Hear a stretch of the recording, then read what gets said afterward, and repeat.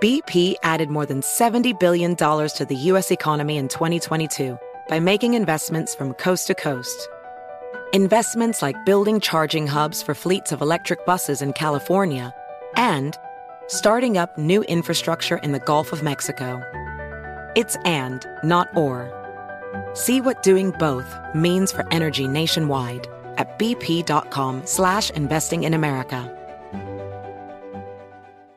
AirPods Pro with adaptive audio automatically keeps out the sounds you don't want to hear so you can listen to your music, and lowers your music to let in the sounds you do need to hear. Hi there. Hi, what can I get you? I'll have a strawberry mango coconut probiotic smoothie with wheatgrass. Anything else? Extra wheatgrass. Here you go. AirPods Pro with adaptive audio. Available on AirPods Pro 2nd generation when enabled. Hey Sarah, I loved that spring break vlog you posted on Zigazoo. OMG, you watched it? Yeah, it was so cool. I think you're so talented. Social media is only positive with Zigazoo, the world's largest and safest social media network for kids. In Zigazoo, all community members are verified kids like yours, and all content is fully human moderated. Try out Zigazoo this spring break. Download the Zigazoo app today.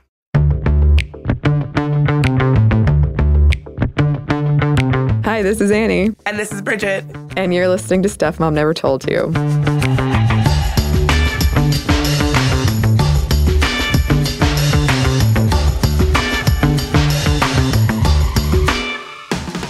Quick warning, just so y'all know, you can probably tell from my voice, I'm under the weather, so I'm a bit sniffly and more raspy than usual, just FYI. Podcasting while sick, I'm a professional, let's do this. You are a professional, Bridget. And another professional is the subject of this episode today. And that is New Zealand Prime Minister Jacinda Ardern. Ardern was elected in October of 2017, the youngest prime minister the country has had since 1856. And if you haven't heard, she gave birth in June to a healthy baby girl. And she is only the second world leader to do so while in office. Wow, that actually surprises me. On the one hand, good for her, but to only be the second person to do that is surprising to me. I'm like, oh, I would have assumed there had been more, considering childbirth is a thing that we do.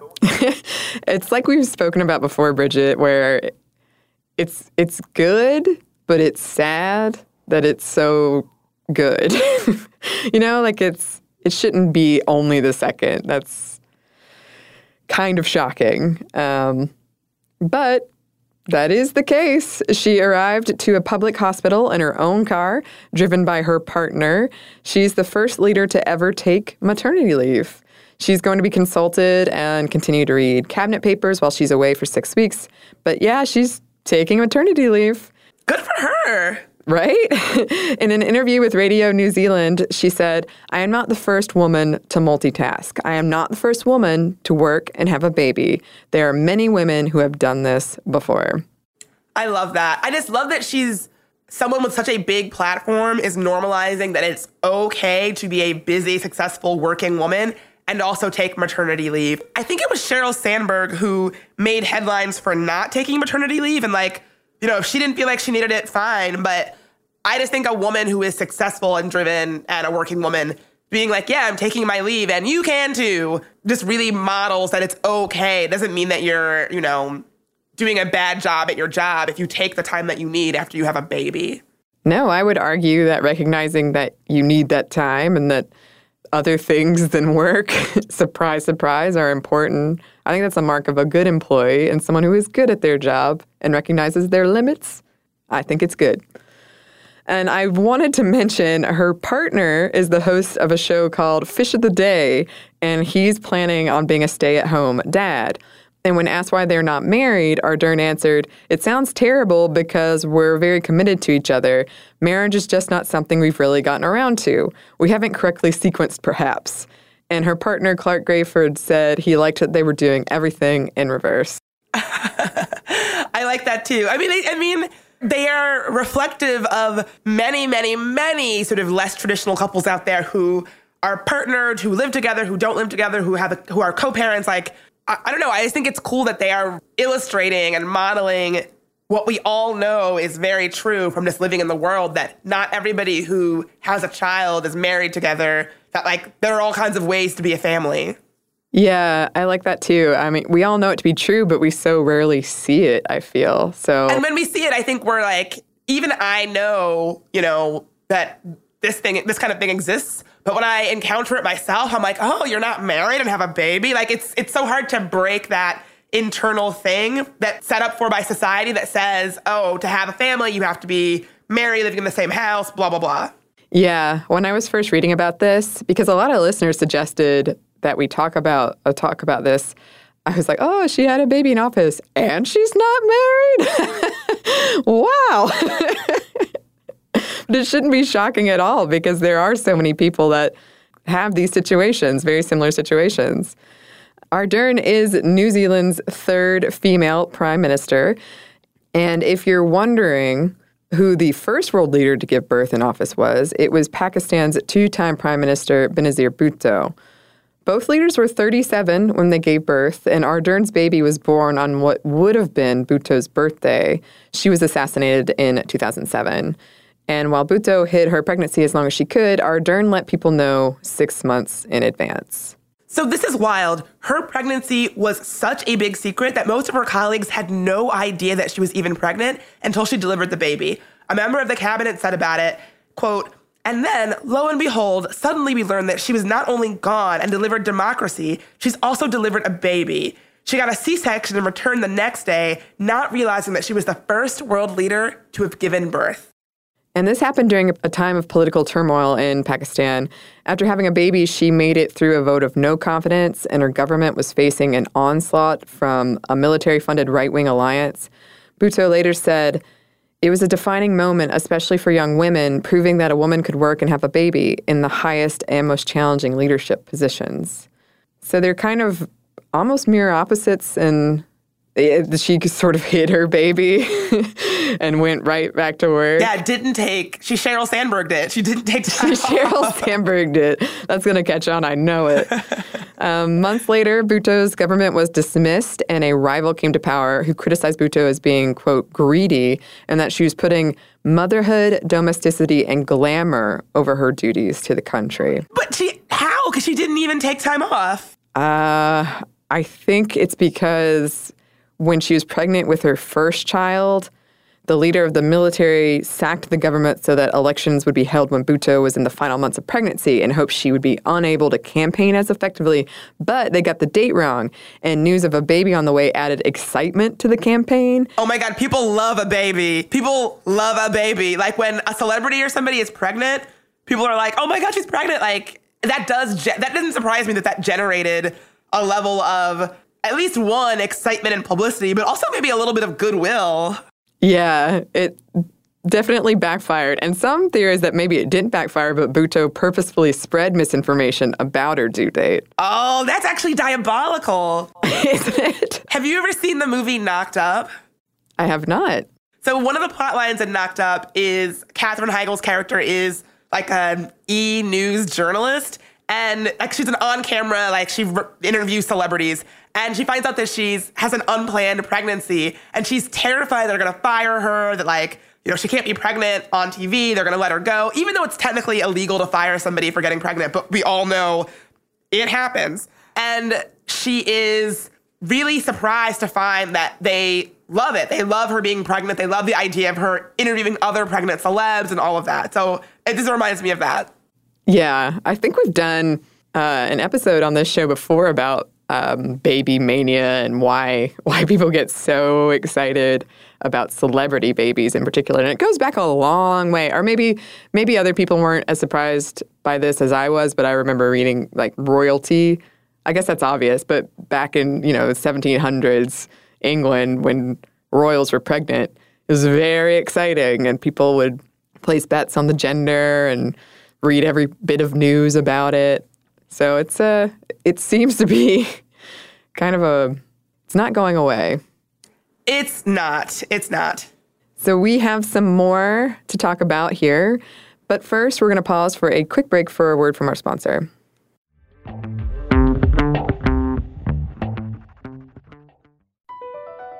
BP added more than $70 billion to the U.S. economy in 2022. Investments like acquiring America's largest biogas producer, Archaea Energy, and starting up new infrastructure in the Gulf of Mexico. It's and, not or. See what doing both means for energy nationwide at bp.com/investing in America. Ready to unlock a world of entertainment? Philips Roku TV has America's favorite TV streaming platform built in, so you can watch live TV, catch every game, discover must-see shows and hit movies, and get all the best streaming apps in one place, like iHeart for all your favorite music, radio, and podcasts. Watch what you want, when you want. Immerse yourself in entertainment with premium 4K picture and sound for every budget, with sizes for every room. Find your perfect Philips Roku TV today, online or at your local Walmart and Sam's Club. Billie Eilish and Phineas O'Connell, they're with us today on Crew Call. I'm your host, Anthony D'Alessandro. Billie's vocals, it was automatic art. You know, I had to choose a more challenging route than just da da da da. You know what I'm saying? It could have been easier. And a lot of people have asked me how did you choose to have it be so soft and so simple? And what else was it gonna that's what the song wanted. Thanks for listening to this episode of the Crew Call podcast on Deadline.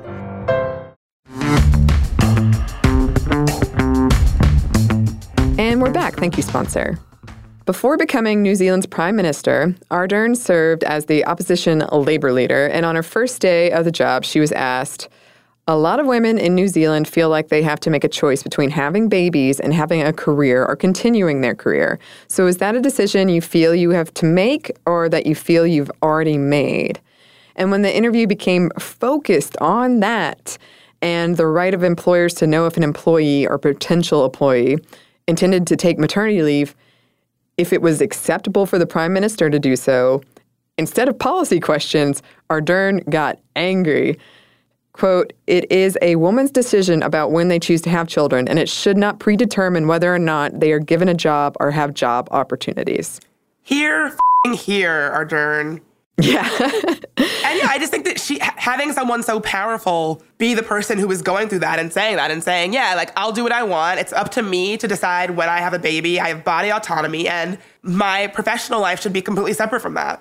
Yeah, and after this whole exchange, the uproar that followed propelled her to the front pages in newspapers around the world. She said that the dilemma she faced giving birth to a baby was no different than the one faced by most women in the workforce, or not in the workforce. Although it felt like she'd come out of nowhere, she had been working in politics since her teens, and she entered the New Zealand Parliament at the age of 28. The excitement felt around the world at her appointment as Prime Minister has been dubbed Jacinda Mania. We love to give a catchy nickname to things. We do. A group called #KnitForJacinda started a campaign of knitting baby clothes and blankets for hospitals and shelters in her honor, which I think is so cute. I do too.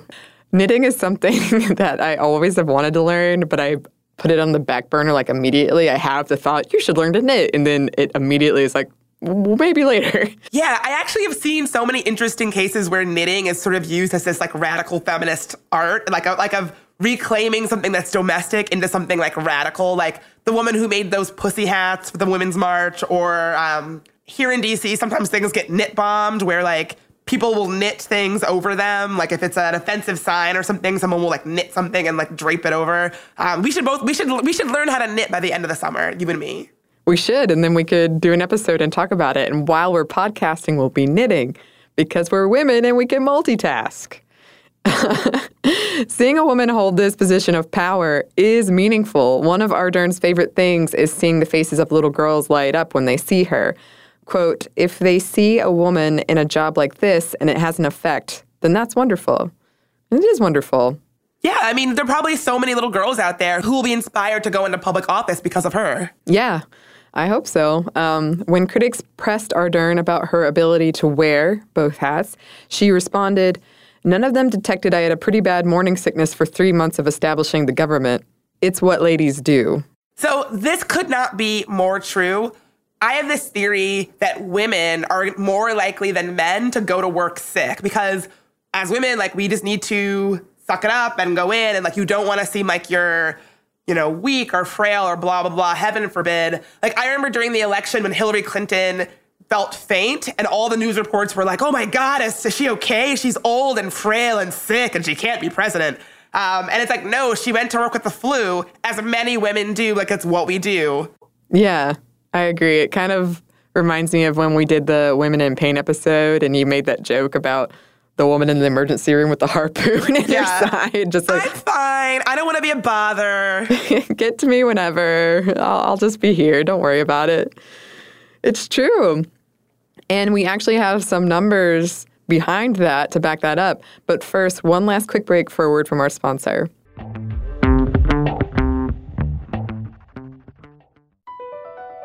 BP added more than $70 billion to the U.S. economy in 2022 by making investments from coast to coast.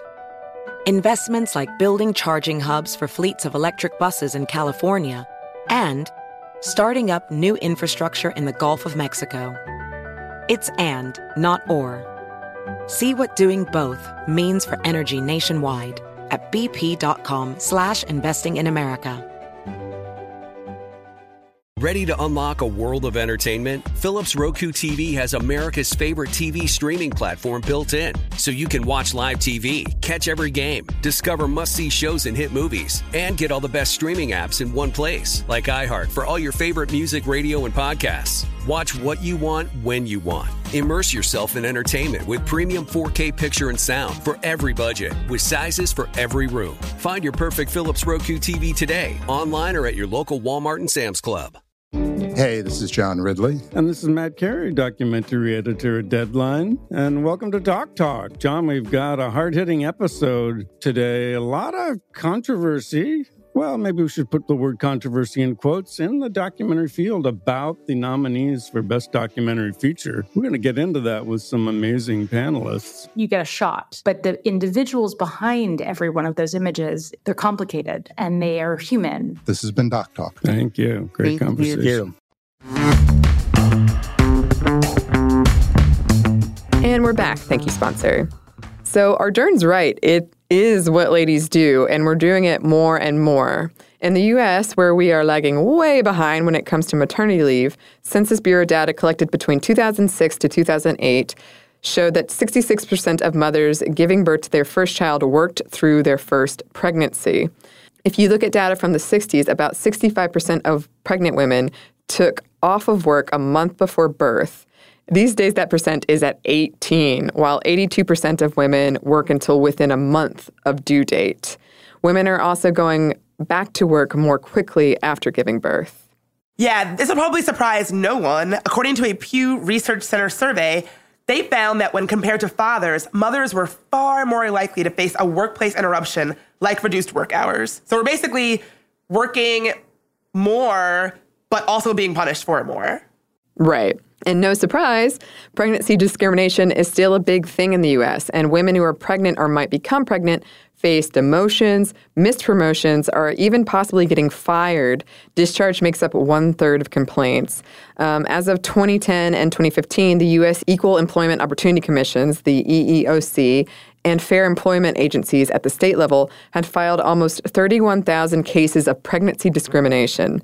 This despite the 1978 Pregnancy Discrimination Act making it illegal to deny women job opportunities or promotions because she is or might become pregnant. Across all industries, races, and ethnicities, women report pregnancy discrimination, but Black women are hit the hardest.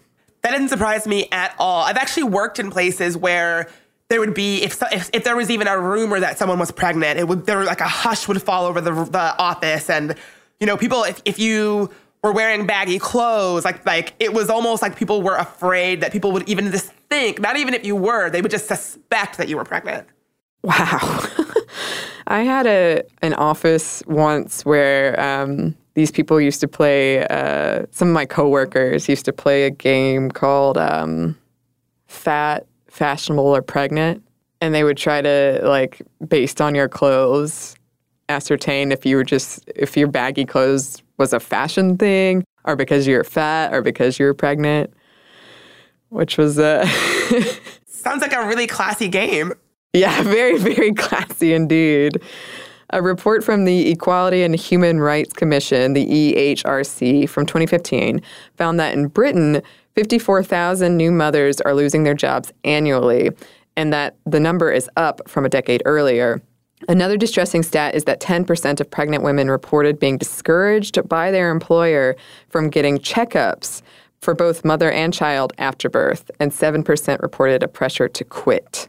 Wow, that is so messed up. Like, basically pressuring you to put your baby, your unborn child's life at risk by foregoing checkups. Yeah, and, now that you've had a kid, we don't need you here anymore, just quit. Just leave. That's terrible. What a terrible work environment.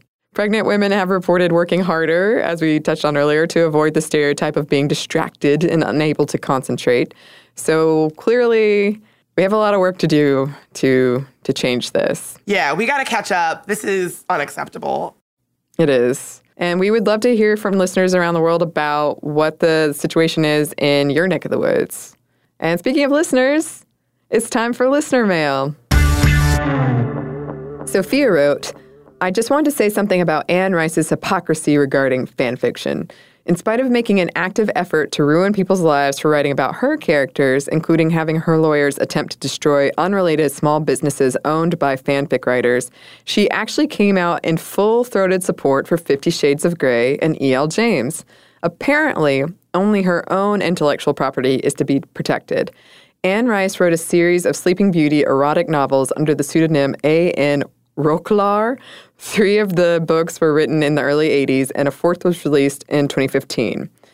In the series, Beauty wakes up to the prince raping her and is taken to his kingdom as a sex slave. Problematic, but non-consensual, and dub-con, dubious consent. Fantasies can be explored safely through erotica and fanfiction if that's what people are interested in. The framing device of Rice's work pretty clearly establishes that the content is not how healthy BDSM relationships are conducted, in a way that 50 Shades emphatically does not take that kind of care.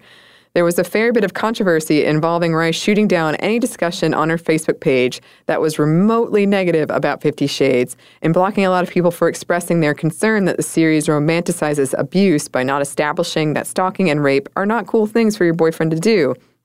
I did have a thought in regards to the culture that surrounds slash fiction that you may not have been aware to cover. It's a negative aspect of the fandom which I hope will continue to disappear. There is unfortunately a great deal of internalized misogyny among creators of transformative fiction. In some cases, it's the part of the fic where the canon girlfriend is reduced to an out-of-character shrew who must be swiftly removed without the male characters looking bad for leaving cheating. It's the sort of thing I hope has fallen out of fashion, but it was one of the things that turned me off fanfiction a while back. There's so much value in these creative spaces, which are predominantly built and driven by women and girls, or in the case of the world I'm currently working on, women and a smattering of men and non-binary individuals. I think my main reason for bringing up the internalized misogyny, which can be tied to fetishizing MLM relationships, but not always, that can crop up is actually so that people who might have encountered things like that can keep looking for something that speaks to them, even if they're initially confronted with negativity. I have made close, lasting friendships with people I have RP'd with, role-played with, and the right groups can become vital support networks. And I could definitely go on about the pros and cons of this sort of collaborative fiction, but I'm already writing far more than I meant to. She also mentioned in regards to our action figure episode and the whole switch-up of the Iron Man 3 plot so that there'd be a male villain action figure instead of a female villain action figure. They never even made the action figure, so it was pointless. It was all pointless. I gotta say, I am kind of here for this Anne Rice dragging. Like, who knew Anne Rice was this much of a not so nice person? I think Anne Rice is going to come for us. Is this the beginning of a new podcast feud? Does she have a podcast? I don't know. Anne Rice, if you're listening, come on our podcast, you coward. Oh, man. I'm going to have nightmares tonight. Anne Rice is at my door. I did want to mention this because the internalized misogyny she's talking about, that's something I have seen as well, and I was always kind of confused by when I was younger. Like, why is it that Jenny from Harry Potter is suddenly just a horrible human person that is so one-dimensional? And this makes a lot of sense to me, so I did want to include that in there. That it is unfortunate, but a lot of times the girlfriend is reduced to just a a shrill shrew that you need to get rid of very quickly. Ugh, I hate that. Yeah, and the one time I wrote Harry Potter fan fiction, like the only negative things I ever got was like, can you please, like, why are you even including this character? Get rid of her. I hate her. So hopefully it is moving away from that. And certainly there's so much more out there. So if you have been turned off by that, keep looking. Keep looking. It's out there for you. Our next letter comes from Kirsten. Kirsten writes, I identify as bisexual because that was the first word I heard used that made sense for my identity. As many young people do, I started learning about sexuality via Tumblr and other online forums. I grew up in the rural Midwest and had an incredibly limited queer representation. When I saw the word bisexual online, with its definition of attracted to people of multiple genders, I was like, oh yes, that makes sense. At 17, I was searching for bisexual podcasts and came across a Sminty episode, and it made me feel so seen. I didn't hear the word pansexual until much later. I'm 21 now and in my first ever relationship, and my significant other identifies as non-binary. We've never talked about the ins and outs of the way I identify, but I know that they don't think about my identity excludes their gender in any way. When I started dating my significant other, I debated using pansexual more interchangeably with my bisexuality, but I still prefer my bi label.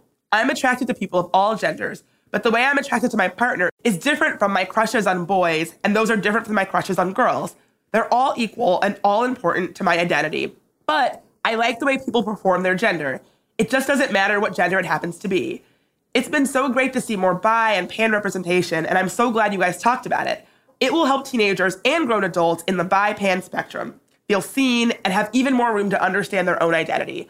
I'm with you, Bridget. Every time I think about Janelle Monáe and Dirty Computer, my queer heart beats a little faster. This is such a nice letter. I'm so happy that folks out there are, exploring their sexualities and exploring, what it means for them, trying things on, deciding, hey, I want to keep this label, even though this label also seems to fit me.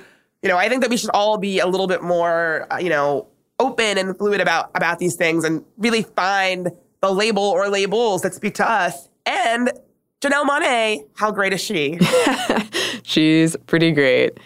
I'm glad that all of that's happening as well, and I'm glad that we're having these conversations more often and more out in the open, because I can tell you I never really heard about pansexuality or bisexuality when I was younger, and I would have really appreciated having more available to me to learn about it. Definitely. Thanks to both of them for writing in. If you would like to write to us, we would love to hear from you. Our email is momstuff@howstuffworks.com. You can also find us on the social medias. We are on Instagram at Stuff Mom Never Told You and on Twitter at MomStuffPodcast. And thanks as always to our producer, Kathleen Quilliad.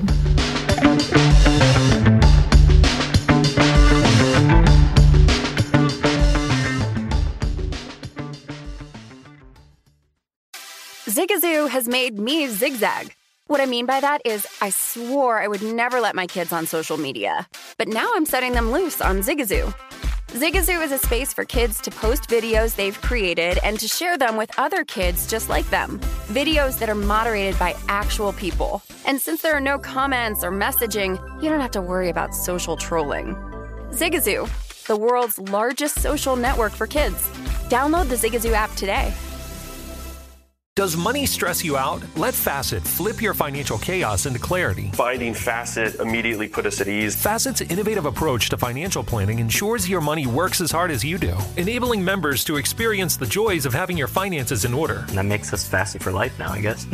Visit Facet.com, FACET.com to learn more. This ad is sponsored by Facet. Facet Wealth is an SEC registered investment advisor. This is not an offer to buy or sell securities, nor is it investment, legal, or tax advice. These testimonials are from current Facet members who are not compensated. All opinions are their own and not a guarantee of a similar outcome. Ready to unlock a world of entertainment? Philips Roku TV has America's favorite TV streaming platform built in, so you can watch live TV, catch every game, discover must-see shows and hit movies, and get all the best streaming apps in one place, like iHeart for all your favorite music, radio, and podcasts. Watch what you want, when you want. Immerse yourself in entertainment with premium 4K picture and sound for every budget, with sizes for every room. Find your perfect Philips Roku TV today, online or at your local Walmart and Sam's Club.